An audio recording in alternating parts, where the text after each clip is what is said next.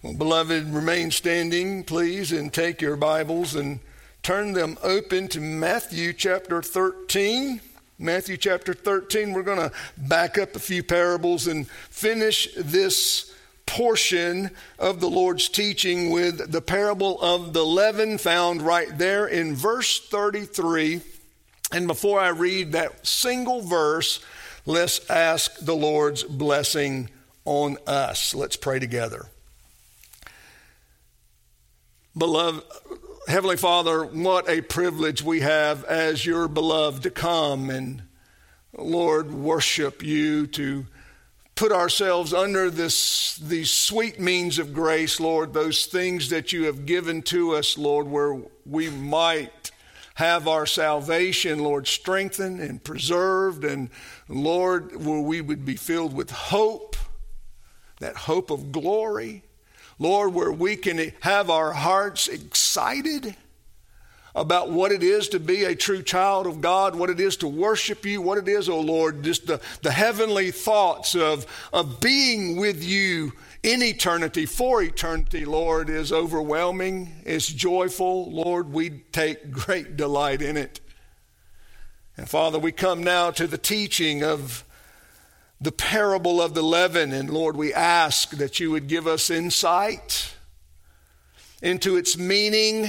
Lord, let its teaching not fall upon the hard ground and rocky soil, but let it fall upon the fertile, tilled ground, Lord, of a heart that's prepared and ready to receive the truth of the gospel. So, Lord, be with us, Lord, at this very special moment of your word going forth and being sown. Lord, may it be reaped in salvation and sanctification and ultimately glory.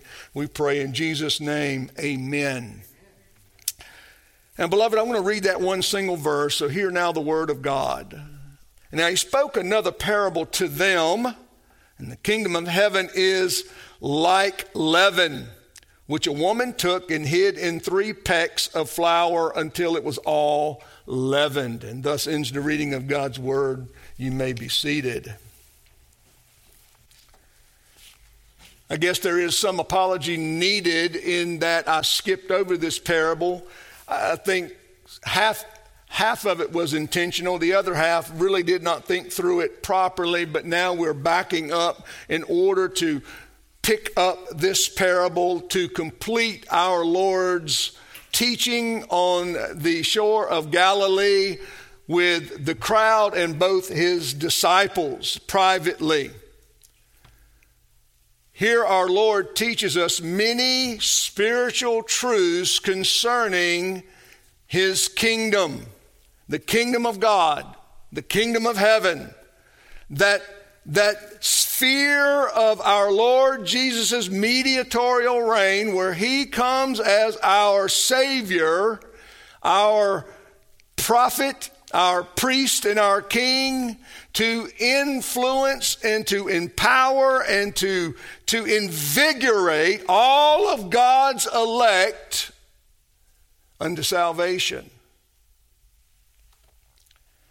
That they would be saved, that they would be preserved in their salvation, and that they would reap the great reward of everlasting life to be in that eternal presence of God forever and ever. And that's the great joy of every true child of God and every Christian.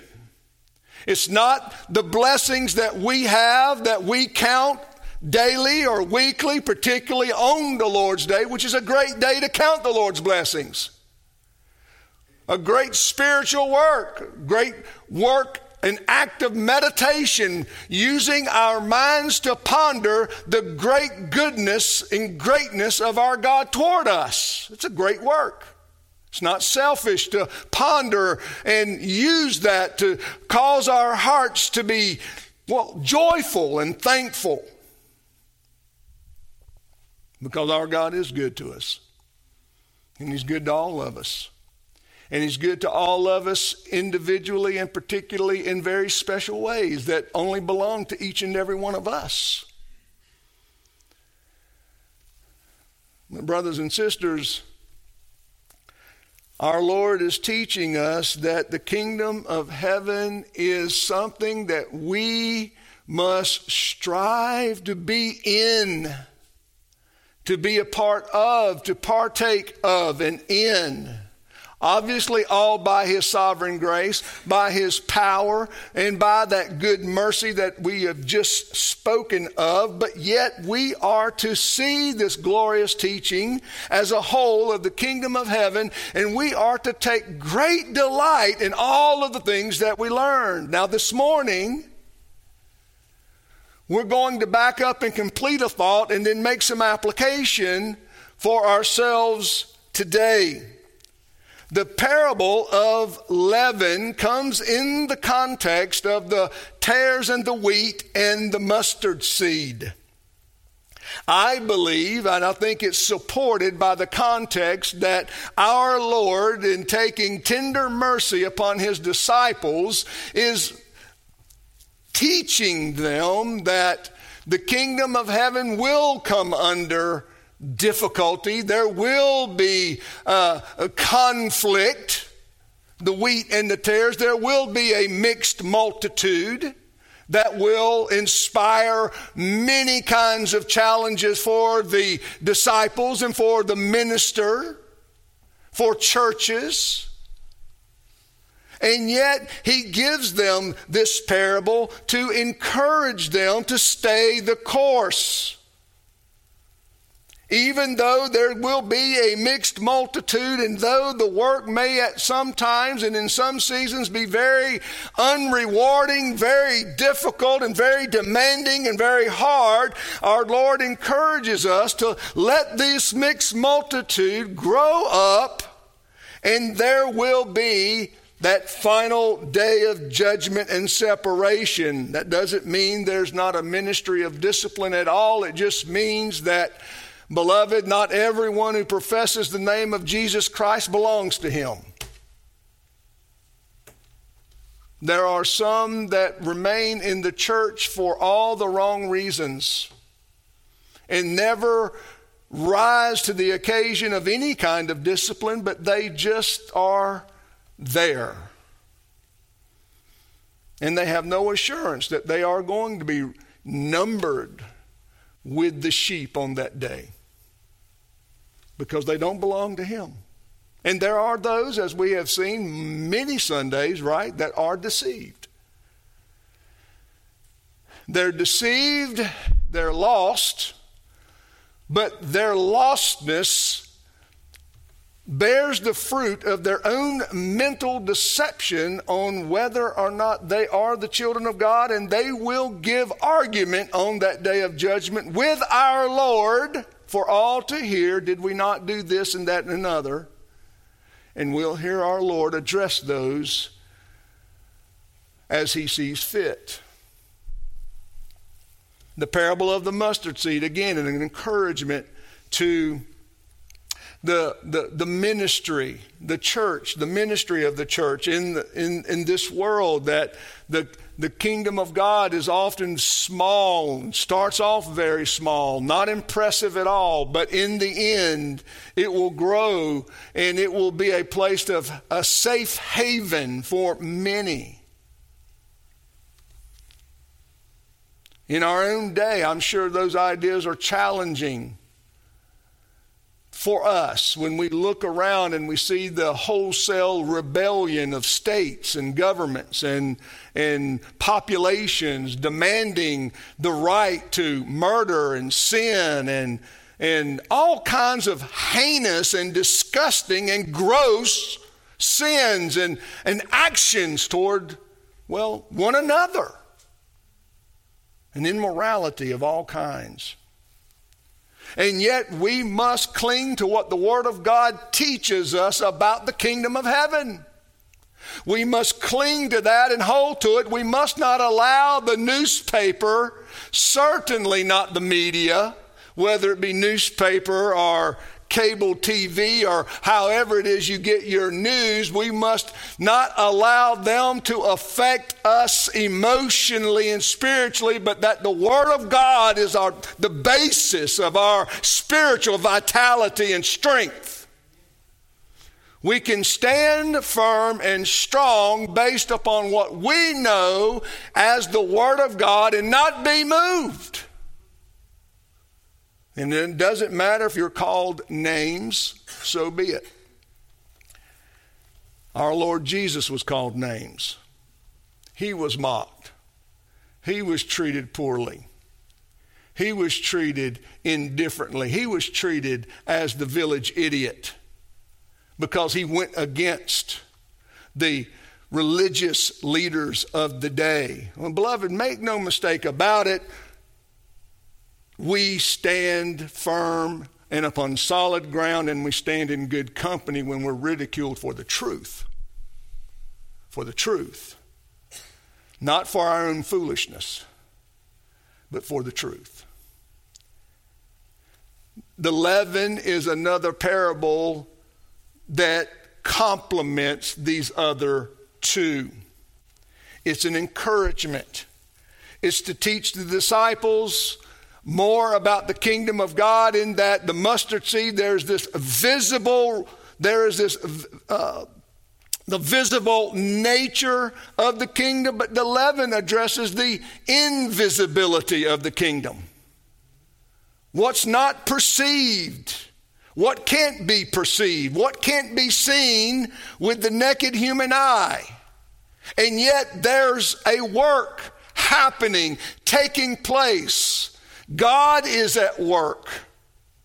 God is working out His will. God is doing His good pleasure. God is growing His kingdom. God is not forsaking His kingdom. God is not forsaking His children. It is God who is at work when men can't perceive the work. And we are to take great encouragement by that.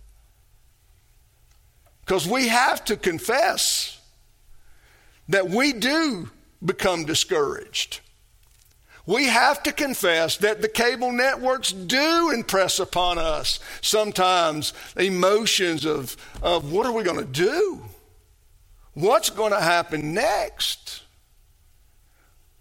We have to confess, beloved, that we are sometimes one way and another, tossed to and fro. But we must cling and hold to the principle that the parable of the leaven is teaching us and setting forth, in that God is at work when no one sees it. Look at the parable. Again, it's a short parable. He said, the kingdom of heaven is like leaven or yeast, which a woman took and hid in 3 pecks of flour until it's all leavened. The first thing I want to bring out in this parable is that of just, again, that all the parables set forth, and that is the common activity of the woman kneading flour and baking bread. There's nothing extravagant about it. There's nothing glamorous about baking bread. Just like there's nothing glamorous about sowing the field with seed. You know, how many sons walk out there to their dad and go, hey, Dad, let me sow the seed. Dad, let me pick up the rocks. Dad, let me till the ground. No, that's not how it works. It works like, son, we sowing seed today. So don't run off. We working today. I'm sure that many daughters, once they get over that, I've done a little baking, they don't run in and go, oh, Mama, let me knead the flour. Oh, Mama, let me bake the bread.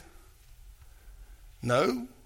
The parable itself is, this is not some just sit down lunch bread. This is 3 pecks of flour.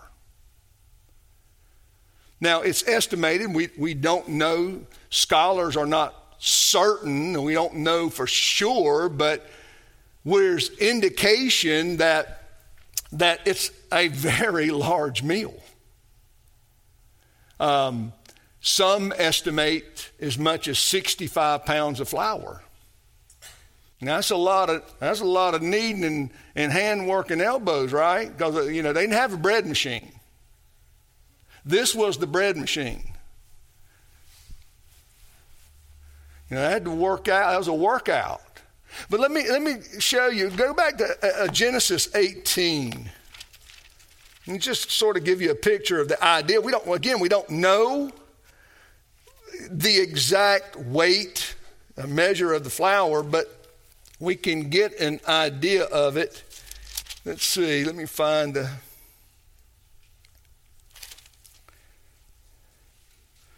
text here. This is where the three visitors come to Abraham, and he runs in there and he tells his wife to bring out some bread.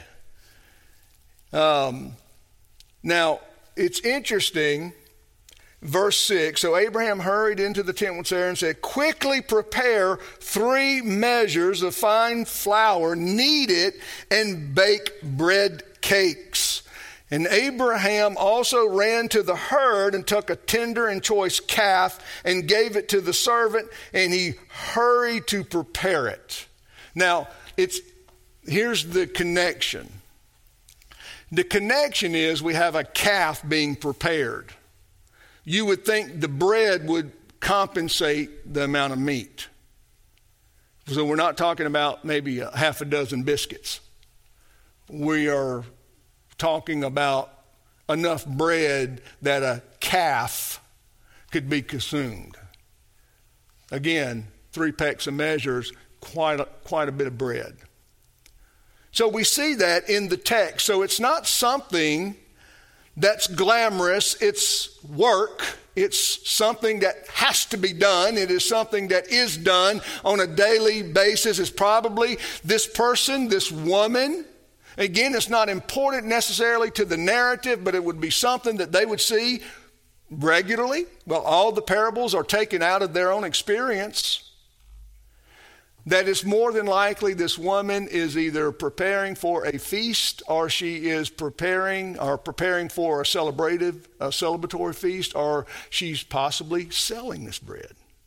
She's cooking enough that some can be sold. But it's a lot of bread, that's the point.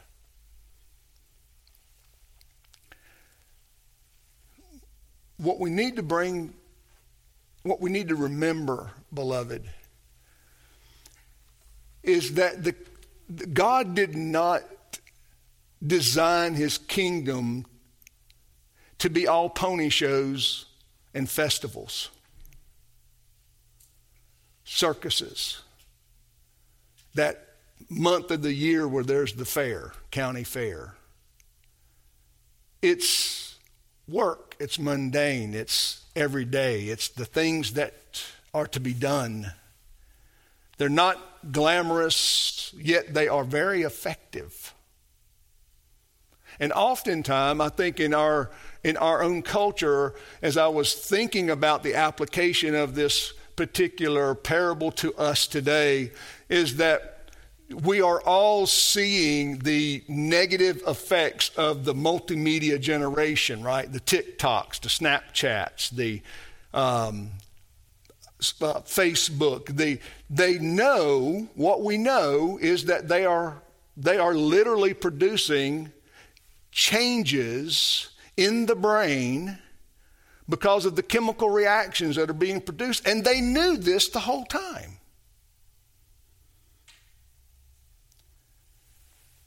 And yet, we are living now in a generation that everything is sort of episodic. It's a Kodak. See, my old generation Kodak moment. You folks are laughing because you know exactly what I'm talking about. The young people probably have no clue what even Kodak is. But there used to be a commercial about a camera, Kodak film and Kodak cameras, and it's a Kodak moment. You take a picture. Say cheese. We all have these devices called cell phones, but they are everything more than a cell phone. And everything's a snapshot. Everything's a moment. Everything's the just right. Everything's the sunset. Everything's the stars in the sky, the flower. It's the butterflies. It's the unicorns. It's the, Skittles falling from the sky kind of thing. And what has happened is marriages and families and children, it's caused a great moral earthquake. And there's an eroding of those things that are valuable, but they're work. You might have seen lately the congressperson, I don't remember the state, maybe Colorado, that voted to end abortion. It was a state out west, and his 20-year-old daughter signed on to her TikTok account and basically said that she will have nothing else to do with her father ever again because he voted to take away her rights. Now, I want you to think about this. This deceived young woman just gave up the one relationship in her life that'll be the rest of her life. This valuable relationship of a father, she just wadded it up like a piece of trash and threw it away so that she could hear other people on TikTok and Snapchat who are miserable people go, "You're so brave. You're so wonderful. You go, girl. You are amazing." And again, I promise you, she couldn't wait to check the TikTok account. She has trained herself for these episodes, these accolades, and we don't care where they come from. I heard one man say, because all of this is raising a lot of questions, to my point, that now we have followers. And it has created a people that are willing to sell themselves out morally for followers and their opinions that we don't even know them. Never even met them. Never even met them. But it becomes what drives so many people. And I'm not talking about this. We're not even talking about just young people anymore. We're talking about adults. We're talking about adults. Well, the kingdom of God is not like that, brothers and sisters. The kingdom of God is that every day kneading, baking, sowing, reaping, working hard in these fields, right? Fishing, gathering, separating. The kingdom of God is those activities that we often don't want to do, get tired of doing, and yet this is the kingdom of God. This worship, the preaching of the gospel, the preparation of the sermons, the preparing of our hearts to come and partake of the ministry of the word and the Lord's Supper, to fellowship with one another, to get ourselves ready for the Lord's Day. All of these things that we are required to do, that we ought to want to do, we get tired sometimes. And these are the things that matter. I can tell you, beloved, as a counselor, it's one of the things that has to be trained into most people is that fixing yourself doesn't happen overnight. Now, there are more than one reason for this, but nevertheless, I often say, you didn't get here overnight. Oftentimes it's years of bad habits, years of poor thinking, years of unbiblical thinking, years of sinful reactions. And often have to go back in and retrain the mind and recalibrate our habits, reset ourselves spiritually, what our hearts long for and are devoted to, reassess those things, recommit ourselves. Now you think about this. That's one value of the Lord's Day, among many values of the Lord's Day, is that we get to come and reset ourselves today. Now you can think, okay, I got to muster up strength. I got to go to church. I got to do these things. I got. However, we get to come and recovenant with our God today and to renew our strength. Lord, come and give me the strength of an eagle. Allow me to soar spiritually because I'm in great need, oh Lord, of your ministry to me. And Lord, you're working even though I don't see it. Because you're a promise keeper. And you are changing me according to your promise and according to your word. Our brothers and sisters, what we have to do is overcome ourselves. And the things that we consider to be ho-hum and mundane, we have to take the Lord's teaching here and say, wait a minute. I see the kingdom of God differently now. And it is the small things. It's the ordinary things that matter. It's not praise God when there's an episode. Every now and then the Lord Jesus may work through a preacher like me and to preach just a sermon that, it reaches your heart, it speaks to you. Brother John the same way, any preacher that stands by. God pleased to use us and praise God for that. But typically it's those ordinary sermons. It's the things that we talk about regularly, right?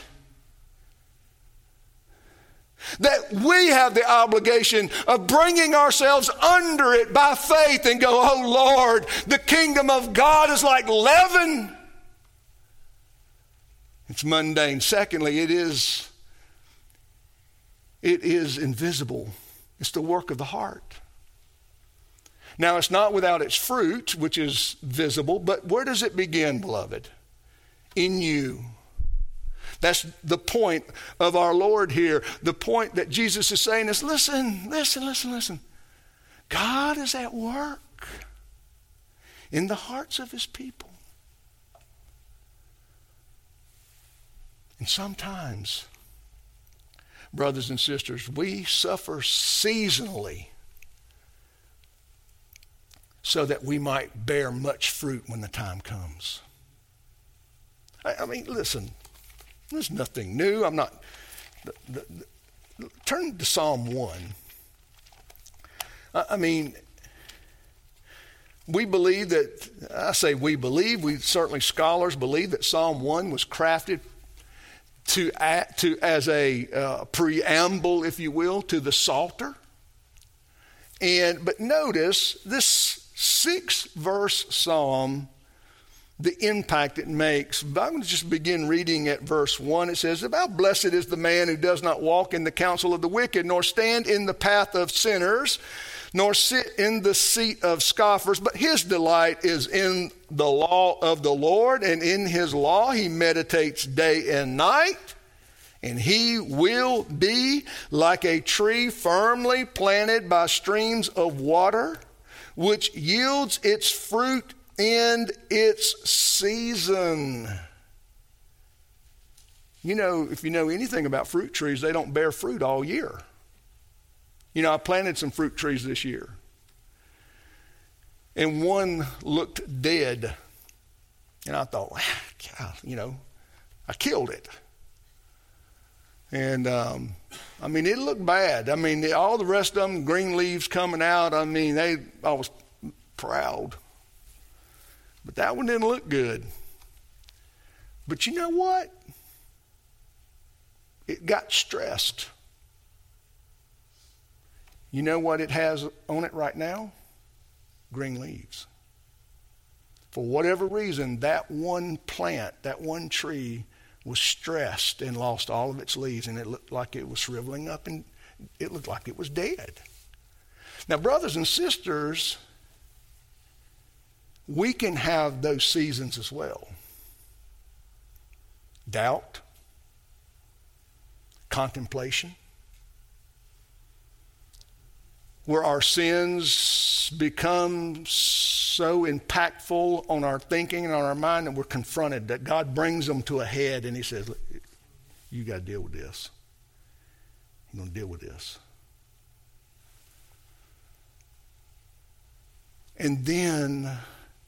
But see, God hasn't abandoned you. God is working in you. See, Hebrews chapter 4, verse 12 talks about the power, and I plan on using this verse in a moment, but if you know the verse, you can see that there is this invisible work of the Spirit of God with the Word of God. And it says in verse 12, for the Word of God is living and active and sharper than any two-edged sword, and piercing as far as the division of soul and spirit, both of joints and marrow, able to judge what, beloved? The thoughts and intentions of the heart. That's what God is doing. It's what He does to all of us. And what happens when we find ourselves in that condition of just being pruned, of being stressed like that fruit tree? Verse 16, therefore let us draw near with confidence to the throne of grace, so that we may receive mercy and find grace to help in time of need. But there is this invisible work taking place in the people of God, and all of the people of God. You know, you if you were to step back in time and see Peter standing there. I mean, one moment he's willing to pull out his sword and cut the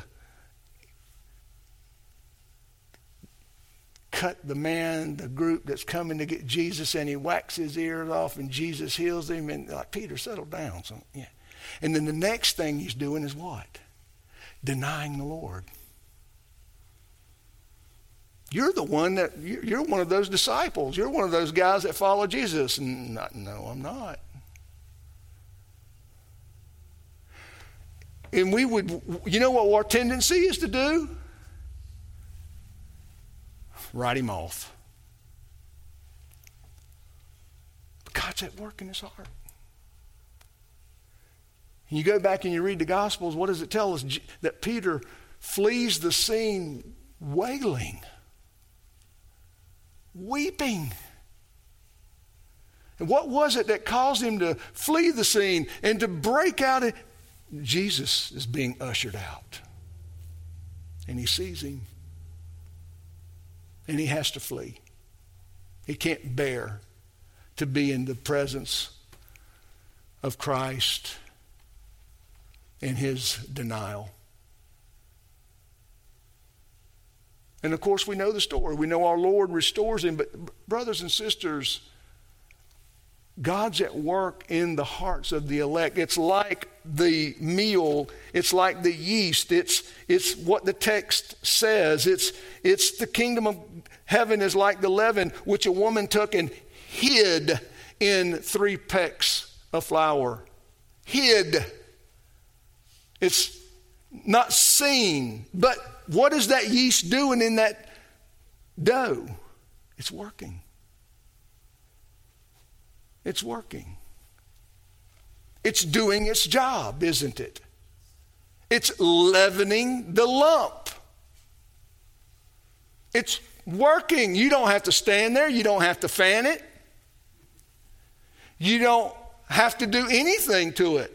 Once it's kneaded and once that yeast is inserted and it's set to the side and covered, what do? You walk away from it. You don't watch it. Let it do its thing. And that's what Paul is teaching us in Philippians chapter 2. Verse 12, he says, so then, my beloved, just as you have also obeyed, not as in my presence only, but now much more in my absence, work out your salvation with fear and trembling, for it is God who is at work in you, both to will and to work for his good pleasure. God's working in you. And we can all confess, I think we would all confess if we were really honest, there's sometimes I I doubt it. And I don't want to doubt God's work. I certainly doubt myself. But, beloved, we keep coming to that spiritual fountain and these means of grace. We keep coming to the things that God has commanded us to come to. And when we come to obey those commandments of worship, of giving ourselves to the means of grace, or the study of God's word, hiding thy word in our hearts so that we would not sin against God, that we would hide it away, that the Word of God is being activated by the Holy Spirit in our lives. And what is He doing with it? He's sanctifying us. He's agitating our inward man. He's getting rid of those sins, those entanglements. He is working in us, making us more and more and more unto the image of His blessed Son. He is purifying us. He is leavening the whole lump. Our minds, the way we think. This is where our older saints could really teach the young people a lot. To testify to, how the Lord, how young people often start off being very harsh in judgments. Well, it takes a few seasons of their own stumbling to learn. I'm not so stellar myself. And some humbling takes place, and then God prepares you to actually be that girl or that boy or that young woman, that young man that Paul says in Galatians 6 is the spiritual one that can come along beside and help the fallen. Because you understand. You understand the strength of the temptation. You understand that God's at work, but you understand what it is to stumble and fall. And that criticism is backed way off.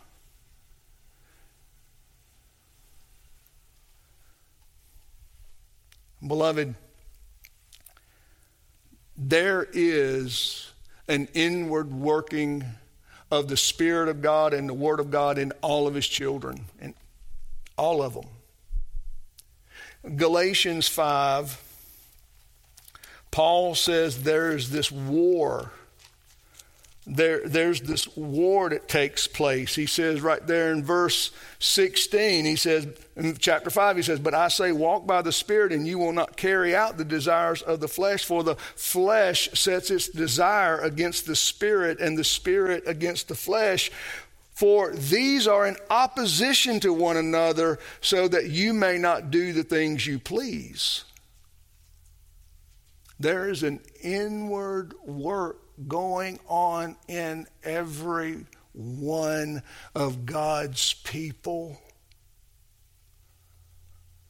for the good and the salvation of God's elect and for His own glory.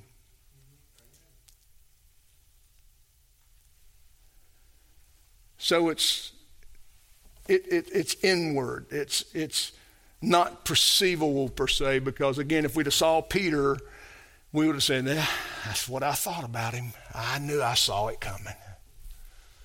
I knew he was going to be that way. We've heard those words, haven't we? You think about King David and his sin,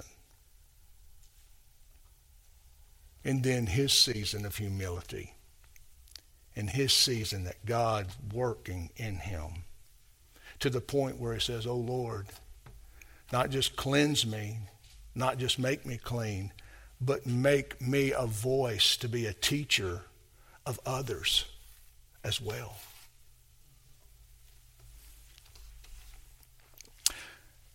The third element that I want to bring to your attention out of the parable itself is not just the mundane activity. It's not just the invisible nature of this kingdom. It's often not perceivable. I mean, we look around us into this nation, and let me capsulize on that point with this. We look around and, you know, we probably don't all think God is at work. But God is very much at work in this country. God is very much at work in this country. God is ministering to his people. He's using his people to minister. And he's strengthening the true church. And he's purging the old leaven out. He's purging the old church, the old leaven, the sinful church. He's purging the woke church. He's purging the immoral church. He's making it manifest. He's making it known. He is working on behalf of his people. And he is glorifying himself so that when that greater day arrives, whatever that looks like, whatever it is, whenever it is, then we will certainly know that there will be a great spiritual harvest because God had prepared the way the whole time. God had prepared the way the whole time. Just like the leaven does what to the whole lump? It leavens the whole thing in time.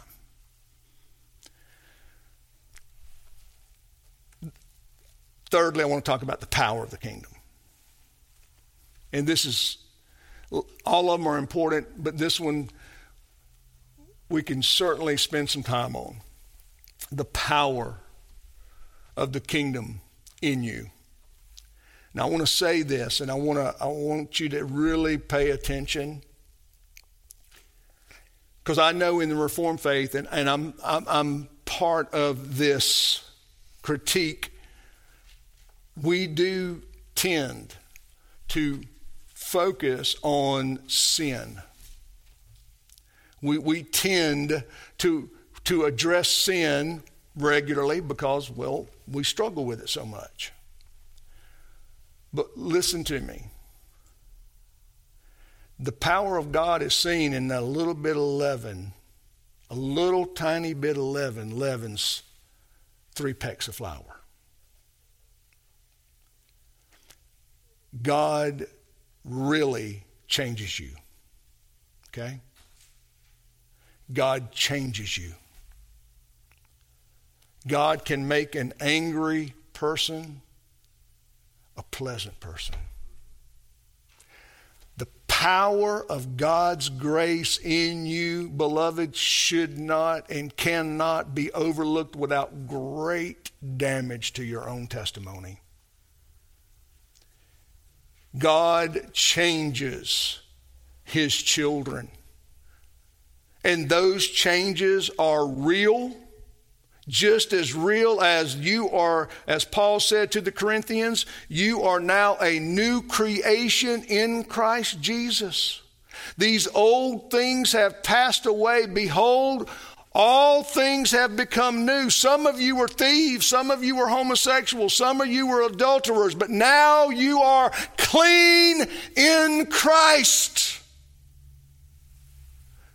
And we must embrace this power. Recognize it, embrace it as real as everything in this physical world is real to us. To touch that piano, it's real. This table, this pulpit, this Bible, one another. It is real that we are new creations in Christ, and we are changing and have changed. Now listen to me. Here's what I want to say. If you're here this morning,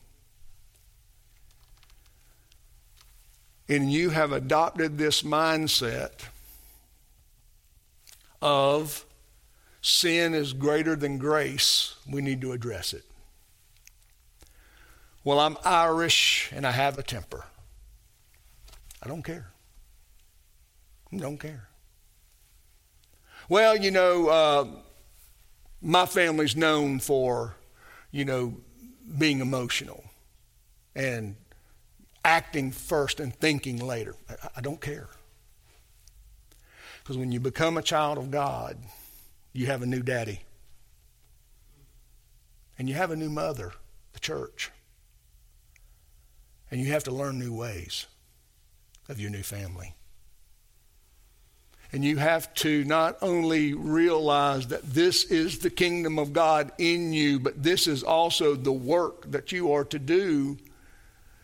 And again, we all want it to be instant. It's not. It's not. God is still working with every one of us based upon who we are, based upon all of these things that are realities in our lives, whether it be a family with a hot temper, whether it be a family with loose morals, whether it be a family, no matter what, whatever your situation, whatever your condition, whatever your circumstance, God is now your Father, and Christ is your Redeemer, and He is your prophet. He is teaching you the new way. He is your priest. He is praying for you to have strength. He's interceding for you day and night, and He is your King, and He's coming with power to do what? Slay your enemies. And when we don't recognize that valuable change, when we don't recognize that reality, when we don't recognize that changing grace that we possess as the children of God, then what we're doing is we're not giving God the glory due His name.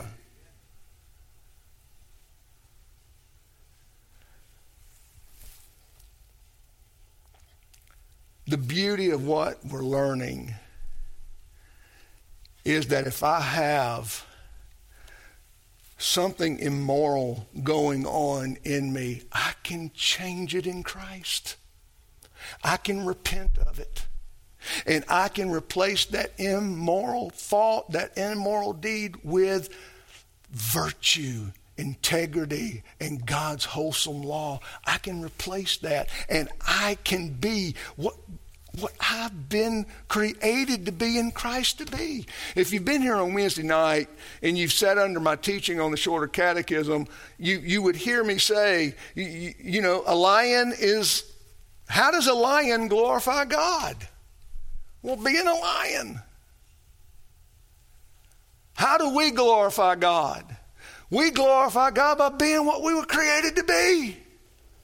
And all that He created us for us to be. We glorify God when we are what He made us to be. And that's why, beloved, the power of the kingdom of heaven is in you. And it's in you for your good, and it's in you for God's glory. I do not want you leaving here captured, enslaved by old habits, when you can lay them at the feet of the cross today, and you can begin praying for God's deliverance of that sin. And then this, because what have I said? I said it's not instant, right? You know what you're going to pray after that deliverance? You're going to pray for the patience to wait and abide like a tree planted by the water, so that when God wants to break out your life with fruit, you're going to be ready. You're going to be ready to bear that fruit. You're going to be ready for all people to see that fruit, because you have abided in the means of the mundane work of Christianity in the kingdom of God. Do not despise these small things, because these are the very things that are saving you and sanctifying you and giving you that purpose and giving you the joy of everlasting life to come and giving you the hope and the desire that I can be what I was made to be in Christ. You have that in the gospel. You have that in Christ. This parable teaches us the invisible nature of the kingdom. It teaches us that the kingdom of God doesn't come with bells and whistles and fireworks, typically. And it comes with spiritual power to give you all that you need inwardly to be that man, to be that woman that you've been called to be in Christ. He's working in you. And you will bear that fruit. You will. And that's what Jesus taught us in John 15. We don't have time to go there. But remember, he's working in you, pruning you, strengthening, cleansing your conscience, working in your heart and mind to do what? To bear that fruit in season when God is ready for you. Maybe it's a moment where you have to stand up and take a stand, where before you've been reluctant to do so. And the Lord bears that fruit in your life for you to say, listen, this is wrong. Sometimes it's in a family. Sometimes it's among children. Sometimes it's among a spouse. Sometimes there's where we have to take a moral stand to do what's right. Because that's what we were created to do. And that's what we're willing to do when we're filled with the Spirit. And God is bringing forth that kingdom fruit in our lives. Well, beloved, I hope this has been edifying to you. Let's pray and ask God's blessing upon it.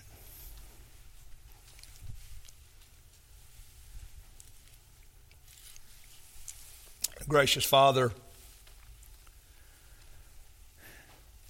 this parable, it is small, it is very small, but it is very full of truth that we need to hear, truth that we need to listen to.